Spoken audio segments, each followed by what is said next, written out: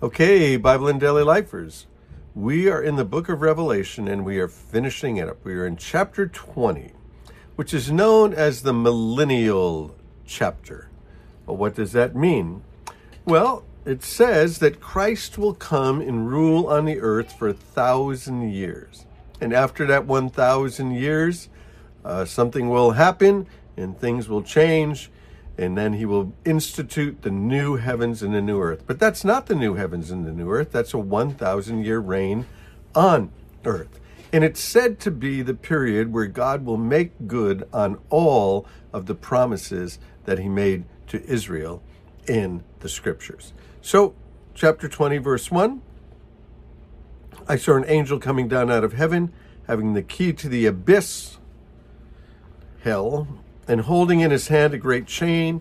He seized the dragon, that ancient serpent, the devil or Satan, and he bound him for 1,000 years. Well, that would be the good news, him being bound for 1,000 years. And he threw him into the abyss. He locked it and he sealed it to keep him from deceiving the nations anymore, which means that the nations are being deceived at the very moment, right now.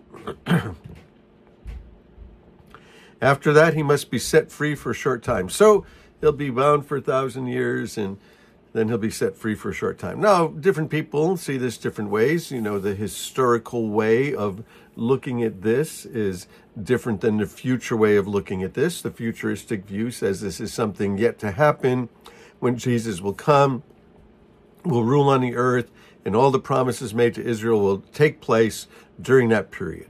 Now, the earth will be different. Some things will be different because Christ will be ruling over the planet.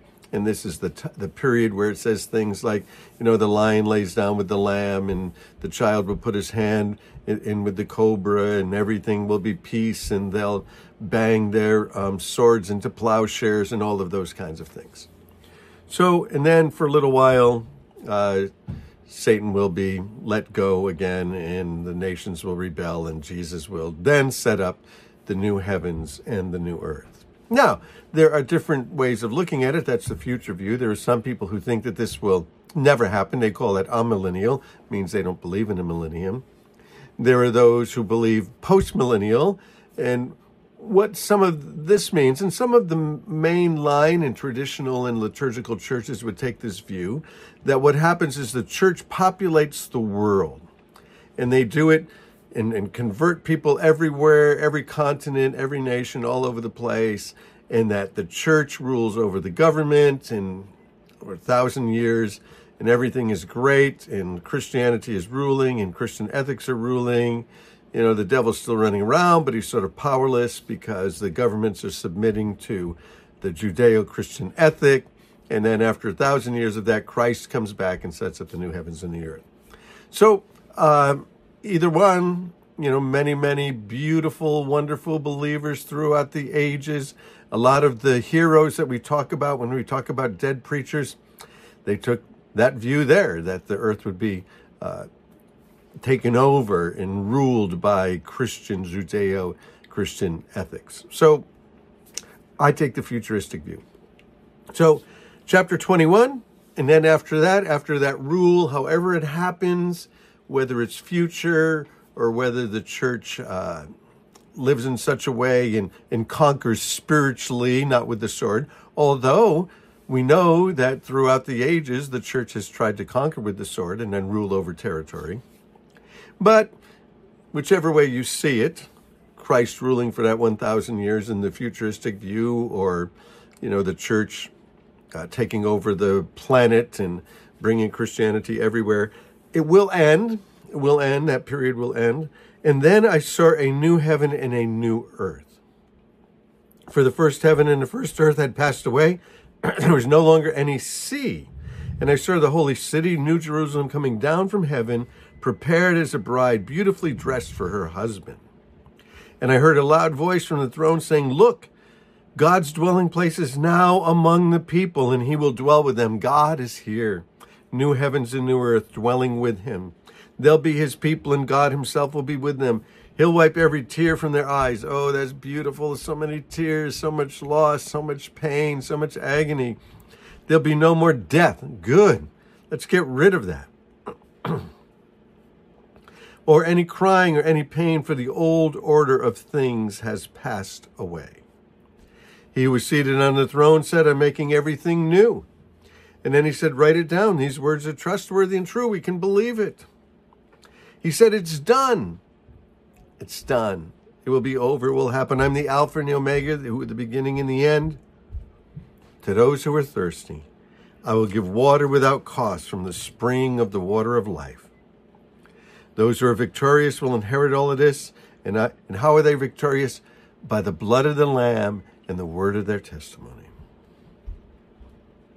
And I'll be their God and they'll be my children. But the cowardly, the unbelieving, the vile, the murderers, the sexually immoral, those who practice the magic arts, the idolaters, the liars, will be consigned to the fiery lake of burning sulfur. Wow. This is the second death. Well, they say if you're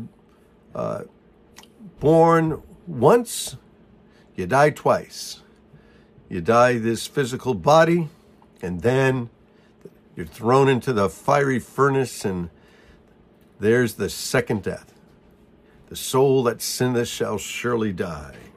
And so consigned to that place. That's the second death. So born once, die twice. Born twice, born of the flesh, born of the spirit, die once. Your body dies and we live with him forever. So I'd say get born again. One of the seven angels had the seven bowls full of the seven plagues, came to me and said, come on, I'll show you the bride. And he came and carried me away in the spirit. And he showed me the New Jerusalem coming down. It shone with the glory of God. Its brilliance was like a jewel, like jasper, clear as crystal, high wall, 12 gates with the 12 angels at each gate. On the gates were written the names of the 12 tribes of Israel. 3 gates on the north, south, east, west, 12 foundations. The angel talked to me, had a measuring rod for the measuring of the city, and he tells how long it will be.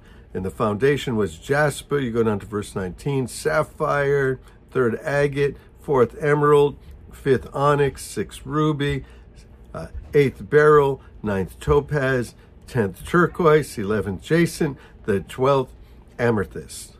And the gates were 12 pearls. Streets are made of gold. That's where you get that phrase, streets made of gold. On that day, its gates will be ever shut, for there'll be no night there. The glory and honor of the nations will be brought to them. Nothing impure will enter, nor will anyone who does what is shameful or deceitful. Only those whose names are written in the Lamb's book of life. Here we go. Now, we're going back to the garden. It's all going to be restored. Everything that was lost is restored. The angel showed me the river of life, clear as crystal, flowing from the throne of the Lamb down the middle of the great street of the city. Each side of the river stood the tree of life. Remember, we were barred from the tree of life, lest we live forever. And now there's the tree of life, bearing 12 crops of fruit, yielding fruit every month. And the leaves of the tree are for the healing of the nations. Well, the nations need some healing. No longer any curse. Everything that happened in Eden is reversed. The throne of God and the Lamb will be in the city, and his servants will serve him there. They'll see his face. And their name will be on, and his name will be on their foreheads. No more night. Won't need night. Won't need a lamp, because God will give them light, and he will reign forever. And the angel said to me, these words are trustworthy and true. Well, it's kind of unbelievable, so that's why we need to double it up. These words are trustworthy and true. The Lord who inspires the prophet sent his angels to show his servants what must take place. Red letters, Jesus saying this. Look, I'm coming soon. Blessed is he who keeps the words of the prophecy in the scroll. And John said, I heard it. I saw these things. When I heard and saw them, I fell down at the feet of the angel. But he said, don't do that. I'm a fellow servant, just like your fellow servants, the prophets. Worship God. Don't seal up the words of the prophecy, because the time is near. Well, it's for us. It's for us, our people in our future. Let the one who does wrong continue to be wrong. Let the vile continue to be vile. Let the one who does right continue to do right. Let the one who's holy continue to be holy. Jesus speaking. Look, I'm coming soon. My reward is with me, and I'll give to each person according to what they've done. I'm the Alpha, the Omega, the first, the last, the beginning, and the end. Blessed are those who wash their robes in the blood of the Lamb, that they might have the right to the tree of life. So there you go. You can eat and live forever, and may go through the gates to the city.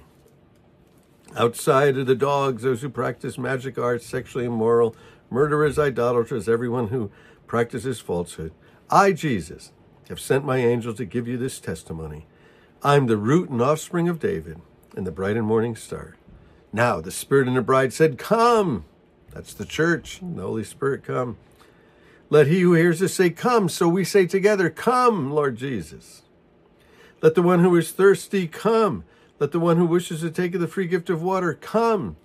I warn everyone who bears the words of the prophecy on the scroll. If anyone adds to them, God will add to that person the plagues described in the scroll. I don't want to add to the scriptures. If anyone takes away from the words of the scroll of the prophecy, God will take that person away. God will take away that person from the share in the tree of life in the holy city, which is described. I don't take anything away. Sometimes I get nervous when I'm reading publicly a scripture. And you know how it is when you're reading publicly. Sometimes I miss a word and I'm like, oh no, I missed a word. I better go back and correct that. He who testifies to these things says, yes, I am coming. And then it's amen. Come, Lord Jesus. Maranatha. Lord, come. Amen. The grace of the Lord Jesus Christ be with you all. Amen.